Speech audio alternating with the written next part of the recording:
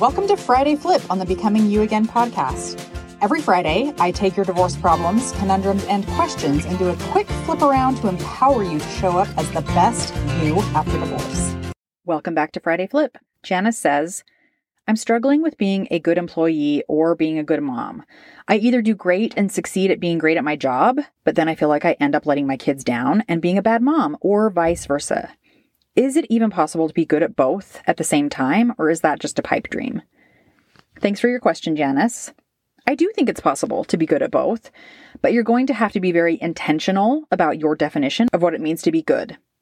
What does it mean to be a good employee, and what does it mean to be a good mom? And the key when coming up with any definition is to remember that your definition only pertains to you and your outcome. What we usually try to do when we're deciding if we're a good employee or a good mom is we use someone else's outcome as the basis of our definition. So let me give you an example. Usually we'll say something like, well, I'm a good mom if my kid gets good grades, or I'm a good employee if my boss praises me about my performance. In both of these examples, we have other people and their thoughts and their feelings and their actions all involved in our ultimate defined result, which we never have control over because we can't control how other people think and feel and act. Ever. Even our kids. Even when we try really hard, it just doesn't usually turn out for us because they are their own individual people and they have their own thoughts and their own feelings and their own actions. And when you try to define yourself and what it means to be good in one way or another, you are ultimately going to end up feeling hurt, let down, and unnecessarily suffering.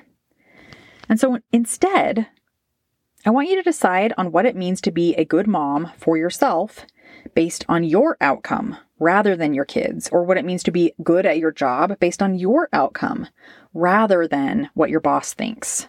For example, I'm a good mom when I help my kids with their homework because that's the kind of mom I want to be. Or I'm a good employee when I do my best each day, even if my best looks different from day to day. Play around with this. Figure out some new ways of defining good for yourself when it comes to being a mom, when it comes to being an employee, or anything else that's coming up in your life where you're feeling less than. This is totally up to you, and the more you can base it off of who you are and the person that you want to be, the better you will start to feel about the way you're showing up in life. All right, I hope that helps, Janice. I'll be back next week. That's your Friday Flip. Stay tuned for the weekly podcast episode that comes out every Monday. And remember, if you want more one-on-one help from me as your divorce coach to help you create an even better life than when you were married, then you need to schedule your free consult with me by going to www.KarenNelsonCoaching.com. Remember, that's Karen with an I.